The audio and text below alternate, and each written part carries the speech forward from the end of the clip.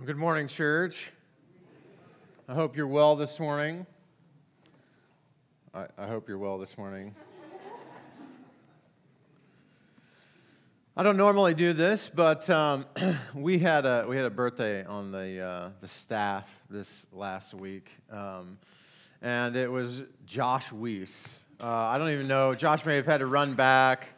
So we're not going to sing happy birthday, but if you will just incessantly talk to him about how happy you are that he had a birthday, shower him with happy birthdays on his phone especially. He loves that. Leave voice messages just all week long, would you? Just periodically. And if you would, could you make those messages just as annoying and as long as humanly possible so that he knows how appreciated he is around here? That would be great. That would be great. Love you, man. Oh, I see him now. He's back there. Oops.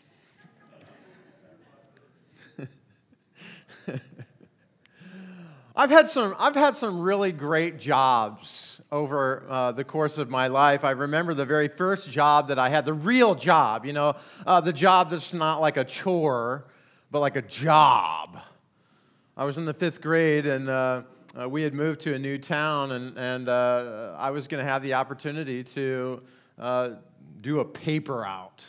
And I was just enamored with the idea of being the paper boy. So I got this big thing, and I had all these papers in this big canvas bag, and I got to go door to door. And every day, the papers would be dropped off in front of our apartment door at the time, and I would have to roll them and put a rubber band on them, and sometimes stick them in a sleeve. And then every day after school, my job was to go around the community. I would walk around and deliver newspapers. It's my very first job. I remember some of the unique jobs that I've had too. One of the most unique jobs I ever had the opportunity to do was one summer in between my junior and senior year, I'm pretty sure. I got to work in an active gold mine. I was living in Colorado at the time, and there was some friends of ours who they knew this guy. To be truthful, can't even remember what his name was. I can see him in my mind. He was this short, kind of older man who had grown up with this fantasy about hitting the mother lode, and he had bought all of this ground, including the mine, and his son had kind of picked up on this, and his son now, this great big burly man, he was the active miner in this mine. And so you could give tours and you could walk through the mine, but it was an active mine. And so I would give tours as well as sometimes I would have to go in and try and, it was called mucking for those of you that don't know mining terms. You'd have to take this big shovel and after a blast, you would go in on these big steel plates and try and muck out the rock. And one time I was mucking out the rock. I had put it in the ore cart, just like the old days, right? And the track to the mine was graded so that when you had a full ore cart, it would just kind of glide out. And I thought, wow, this is going to be fun. So I thought, well, if it'll glide out by itself, just if I added a little bit to it, so I got it going. I was pushing as hard as I could, and it'll go. You probably have a ton of ore in the ore cart, and you're pushing it, and finally it starts to really go. Well, don't do that when there's a tour going through the mine. I got yelled at for that. But that was probably the most unique job I have ever had. I had so much fun. I love telling people, I've actually worked in an active gold mine. One time, when they were they had set all the blasting caps, I begged and begged, would you please let me push the button? So I got to push the button.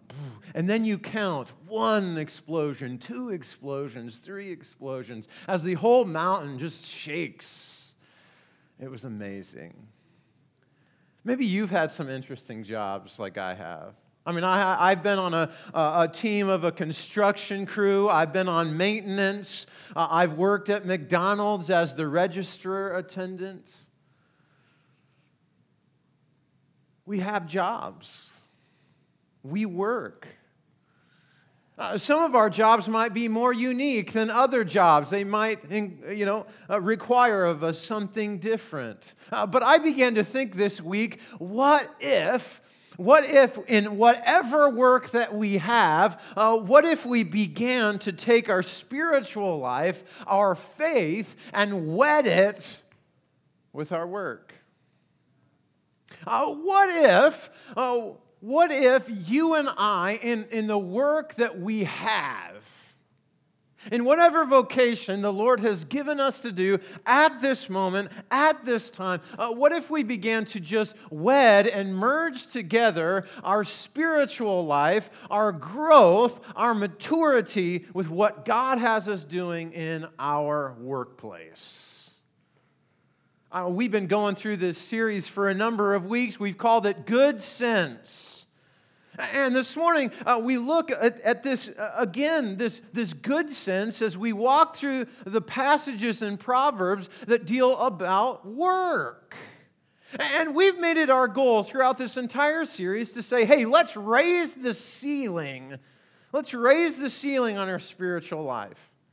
Let's raise the bar of where we are in our maturation with Christ. Let's grow in our faith. Let's be better tomorrow than we were yesterday because we just want to be wise people. We want to practice wisdom. We want our daily life to be the lab, the testing ground for our opportunity to be better at being Christian. And we do that this morning by recognizing that Proverbs talks an awful lot about work. And when we talk about work, there seems to be this cause-effect sort of relationship that when we go about doing this, when we merge our faith and our work, that there is often a good result. So this morning, we have a chance to see work differently. We have an opportunity to perceive the work that we do every single day very differently than we did before. And when we see it differently than we saw it before, then not only will our perceptions change, but we will seek to emulate the characteristics of the righteous person, the wise person, and how they go about doing their work. You see, when you and I perceive things differently, when we begin to track with our work in a different way than we did before, what we'll find is that our work might be an altar on which we offer our worship to God. You see, in the Old Testament, there was, at the very center of worship, there would have been an altar. It was a place where people would actually bring animals for sacrifice, and they would lay this animal on the altar. And it was this symbol to God. Hey, God, I recognize who you are, that you've saved us, that it's by your provision that we are even here. And we have an opportunity to really see our work as worship. To say of our work, I'm gonna make every day an altar kind of day when I walk into the office, when I jump in my tractor, when I get in my truck. I'm gonna make my work worship. You see, the 7 dwarfs said, whistle while you work. But God seems to be saying throughout Proverbs, how about you worship while you work? Turn with me, would you, to Proverbs chapter 12. Turn with me to Proverbs chapter 12.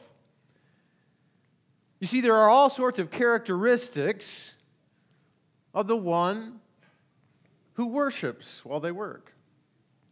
The worship-filled worker has a bunch of elements to how they go about working that you and I want to emulate, that we want to do. We want to be like these kind of workers. Proverbs walks again and again talking about the kind of characteristics that follow the wise worker. And you and I, if we're to be worship-filled workers, ought to take note of some of the things that they do. The first characteristic that we ought to emulate, the first element that we ought to look really clearly at, is the fact that when we are worship-filled workers, we work hard. We're not lazy. We don't want to just sit around all day. And the idea of a one who works hard in the Proverbs is really that you do what it takes to provide for yourself. That you'll go about diligently as much as you have capacity to be able to do to try and make sure that you're providing.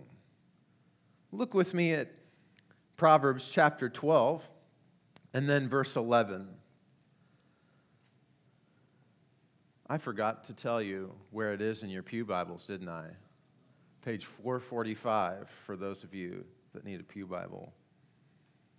I'm sorry. Chapter 12, verse 11. Those who work their land will have abundant food, but those who chase fantasies have no sense. Skip down just a few verses in verse 24. Diligent hands will rule, but laziness ends in forced labor. Just another verse later in verse 27, the lazy do not roast any game, but the diligent feed on the riches of the hunt. Are you working hard at what you do? You see, the point is not exactly that you have this job or that job. Sometimes we get into an idea that God is more pleased based on the rank of our job. Some of us think that those who, for instance, may be a cook at McDonald's have a lower rank than those of us who do other things. But really, the idea here is that regardless of what you do, whether you're a janitor or a gardener, whether you do landscaping or you're a farmer or a teacher, that whatever it is that you do, you go about it in such a way that you work hard at it. And that when you do work hard at it, the result will be that you're able to provide. The idea is that the economics of the world for you and for others will work well when you work hard, that you work diligently. That's not the only place in Proverbs where it says that we ought to work hard. Chapter 14, verse 23. All hard work brings a profit, but mere talk leads only to poverty. We have to work hard. At the very end, moving all the way to the end of Proverbs, toward the end anyway, chapter 28, verse 19, the writer of Proverbs gives this characteristic yet again. Those who work their land will have abundant food, but those who chase fantasies will have their fill of poverty. There's a cause-effect relationship with our work. It shouldn't surprise us that the Bible picks up on this. When we work hard, oftentimes we'll be rewarded. We'll have a good job. We'll be able to put food on the table. So the question for you is, are you one who is working hard? Are you getting up? Are you doing the things you ought to do to show God that on this altar you're placing the very best that you have an opportunity to place there? Are you working hard? Now, this is highlighted in Proverbs not just by the way that we see the righteous one working hard, but oftentimes throughout Proverbs we see the one who isn't working hard at all, the one who's lazy. Sometimes it's translated as the sluggard. You get this picture of someone who is lazy and just lying on their bed or on the couch, watching soap operas perhaps. Proverbs chapter 6, if you wanted to move back. Proverbs chapter 6, verse 9 and 10. The question of the one who is lazy. How long will you lie there, you sluggard? When will you get up from your sleep? A little sleep, a little slumber, a little folding of the hands to rest, and poverty will come on you like a thief, and scarcity like an armed man. In other words, you have the ability to work. So why don't you get up and work? In chapter 10, very similar sorts of words. Chapter 10, verse 4 and 5. Lazy hands make for poverty, but diligent hands bring wealth. He who gathers crops in summer is a prudent son, but he who sleeps during harvest is a disgraceful son. Hey, you have an opportunity to go out there and work. You can plant and you can harvest, but you're not doing anything. Get up and do something. In chapter 20, verse 4, again, we see that we ought to be hard workers, that on this worshipful sort of altar that we give to the Lord in our work, we work hard, we work diligently. Verse 4 in chapter 20, sluggards don't plow in season, so at harvest time they look, but they find nothing. In the next chapter, chapter 21, verse 25, the craving of a sluggard will be the death of him because his hands refuse to work. All day long he craves more. But the righteous give without sparing. Perhaps the most interesting one throughout the book of Proverbs, chapter 26. Sometimes laziness can become such a habit that it's ridiculous. Chapter 26, verse 14. Notice the image that the writer gives of the one who's lazy. As a door turns on its hinges, so a sluggard turns in his bed. It's the idea that there's a hinge on his bed with him attached to it, and all they can do is literally roll over. But the very next verse shows you how ridiculous it is if you have the ability but won't work. A sluggard buries his hand in his dish, but he's too lazy to bring it back to his mouth. Are you working hard? Are you someone that's saying, hey, I desire to merge my life with my faith? And I want my work to be a part of that. Are you saying of your work, whatever it might be, I'm going to work hard no matter what it takes. I'm going to make that an offering that I give to the Lord. In high school, I got the opportunity to play high school basketball. I got to run track 1 year. Now, I was not an impressive athlete. There might be times that I would like you to think that I was something really special. But let's be honest, I was riding the pine most of the time. I didn't get to start many games. Sometimes I didn't even get to play in a game. But I decided early on when I was playing high school basketball that no one was going to outwork me. That I was going to practice harder than anybody else. It didn't matter if their talent was greater than mine, that I was going to work harder than they were. And I set out every single practice to go at 150%. I was going to work. I was going to get better. I wasn't going to worry about some other person and how much time they got. I was going to worry about me and my attitude in the work that I had in front of me. Now, I didn't score a lot of points. I didn't get a lot of rebounds. There were no articles in the paper written about me. But when it came time for our banquet, I was awarded. Not because I was the greatest athlete, but because I was the hardest worker. Sometimes the Lord will find that when you have an opportunity and you take the opportunity to lay in your work an opportunity to worship, God may say, I've got something in store for you. Maybe you're not the best worker. Maybe you don't have the most glamorous job. But the principle for the one who is filled with worship in their work is one who works hard. And notice what happens to the one who works hard. In another place in Proverbs, it says, you may never know the opportunity you get to sit before great people when you do that. Move over to chapter 22. Sometimes when we work hard, we get rewarded in ways that we couldn't even possibly imagine.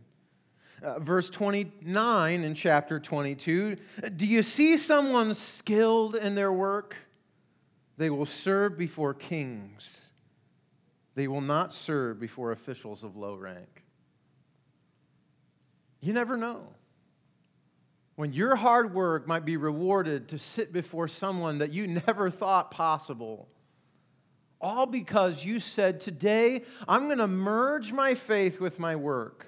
I'm going to wed my vocation with growth. And I'm going to lay on the altar that my work will be worship. And I'm going to work hard. The characteristic of the righteous person, the characteristic of someone who is merging their faith in their work is someone who works hard. But it's not just that they work hard. It's not as if they work hard so that they might just get rich quick. It's not so that they can gather up more and more. You see, the person who is wise in their work, they work hard, but they also put things in their proper place. Maybe you've heard the old proverb, you got to make hay while the sun shines. You see, making hay while the sun shines says, hey, hay.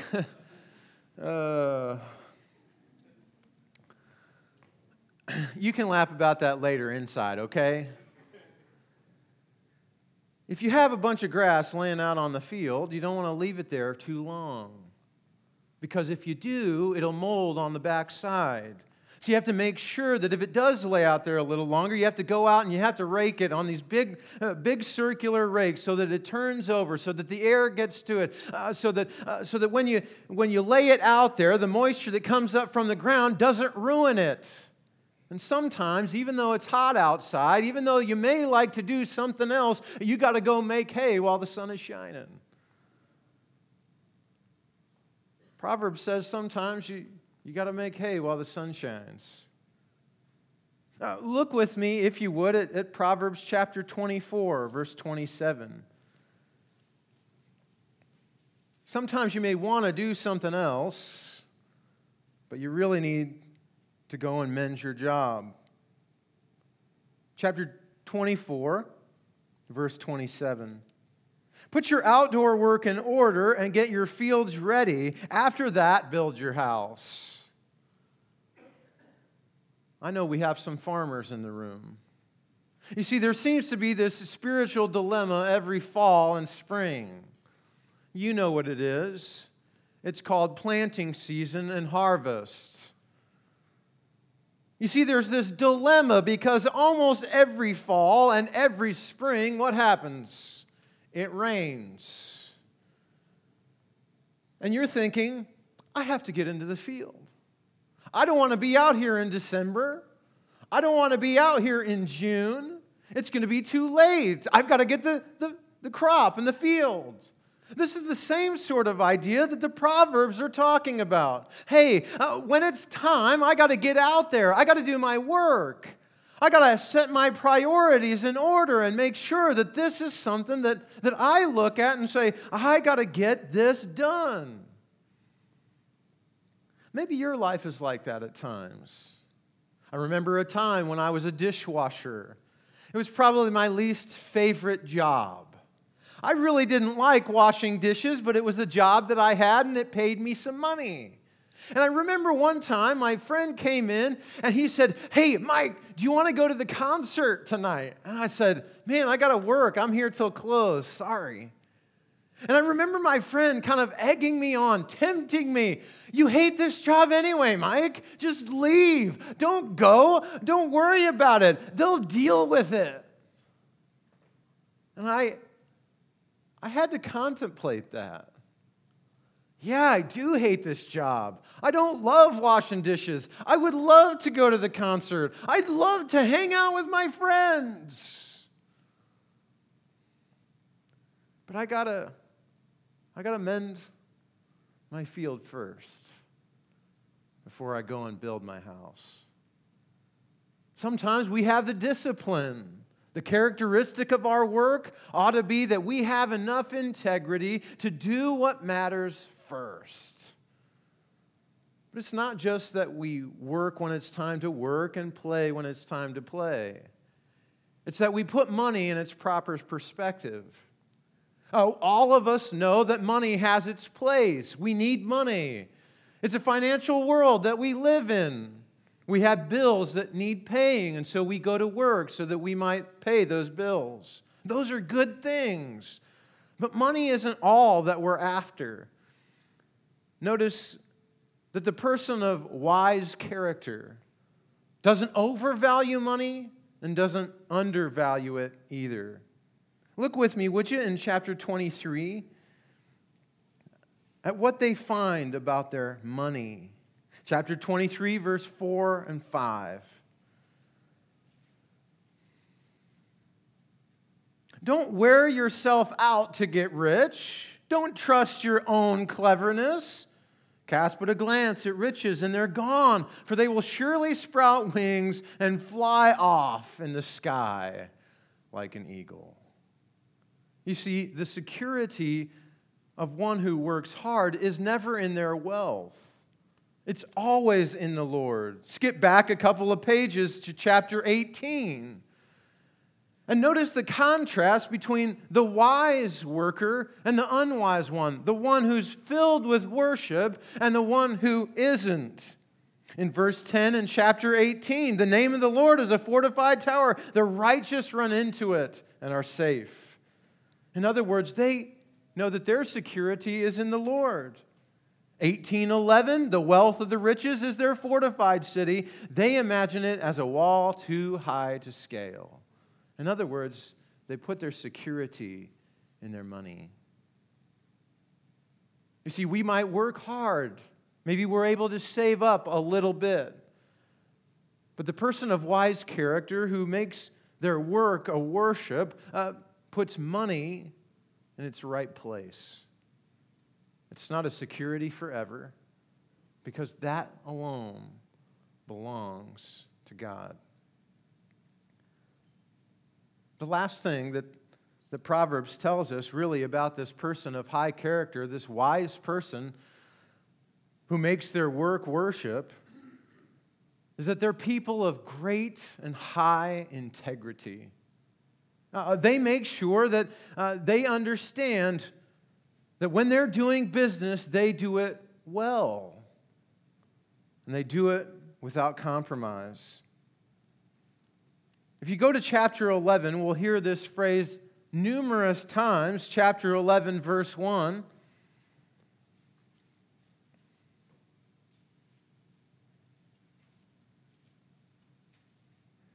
The Lord detests honest scales, but accurate weights find favor with Him.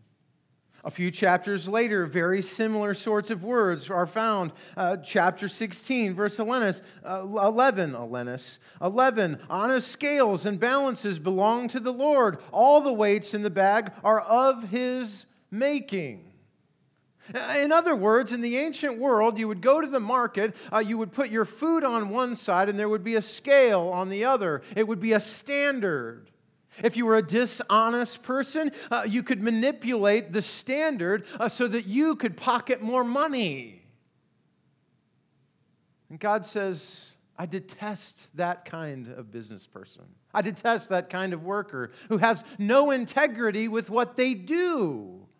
Several years ago, I was watching a television show, and I don't know why I was watching this particular show, but it had to do with some ranchers in Montana.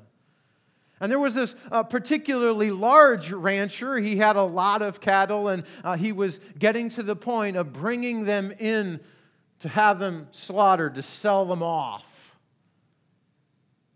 And he couldn't have them in the open plains, so he brought them in and had them in a pen, and then he fed them a bunch of hay. Then he brought them in, and he sold them. And they're going across the scale, and they're being weighed, each one of them. And it was this enormous, enormous check. The weight was incredible. But before the person wrote the check, he said, you know what, why don't you take, and I don't remember what it was a percentage off of the weight.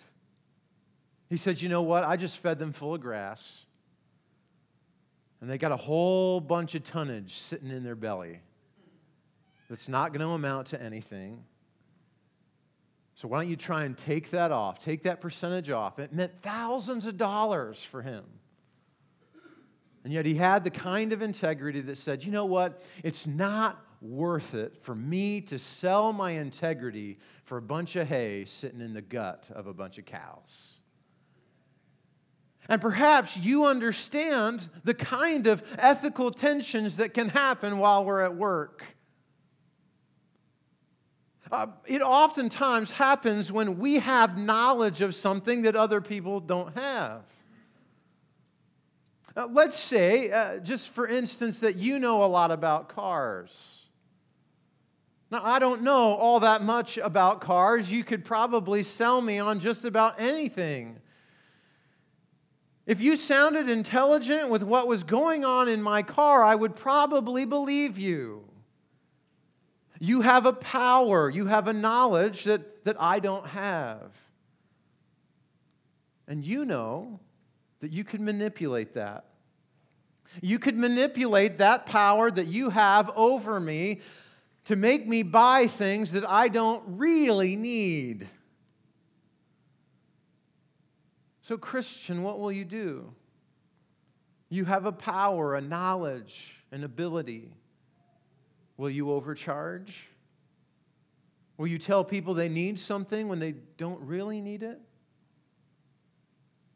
In this world that we live in, maybe you're an employer. And you know that there's all sorts of political turmoil in regards to immigration. And there's some people that you employ regularly that are fantastic workers, maybe the best that you've ever had. But you know they're here illegally. And every time you open up your wallet and pay them in cash, you're breaking the law. But you also know that if you don't do that, then these great workers are going to have to go somewhere else, and they have to provide for their families too, and so you feel stuck. And so, employer, what will you do when you come to the altar of work that you might make it worship? Will you take money out of your own pocket so that maybe they're not illegal anymore? Will you put your neck out on the line so that those folks whom you love to have here and employ, will you be there for them? The characteristic of the person who is wise in their work, who makes their work worship, is one who does everything above bar. He says, I'm going to lead out with the utmost integrity. What will it look like? What will it look like for you and for me, for our church, for our community? When the people and the employees and all the vocations represented in this room, what will it look like when you and I merge and wed together our faith and our work? What will it look like when we take a different perspective and begin to see things differently? And we say, my work is not just my work, it is my worship on the altar to God to serve Him. Because here's the conclusion. When we will wed our faith, our growth, our spiritual maturity with our work, then we will expand the palette of opportunity that God gives us to grow. When we will take together our work and make it worship, then we expand the arena that God will give us to grow. If you desire to grow, if you desire to mature in Christ, then perhaps tomorrow, as you wake up, as the alarm goes off, you make your work worship. Pray with me. Lord God, I thank you for your goodness. We love you. Lord, I pray that if there be something that has just pricked our hearts, if there be something that irritates us, I pray, Lord, that we would wrestle with that. And I pray through that, Lord, that you are transforming us, that you're shaping us. Lord, that I pray that our work would be a testimony of our authentic worship to you. I pray, Lord, that the quality of our work will show the genuineness of our worship. And that tomorrow and the next day and the next weeks and the next months, we will work well and demonstrate that we worship well. Lord, with the dilemmas that face us as we work, I pray that you will be our guide. And I pray, Lord, that we would take on these characteristics designed in your word that we might grow to be more like you. Lord, help us to have good sense in our work. We love you. In Jesus' name, amen.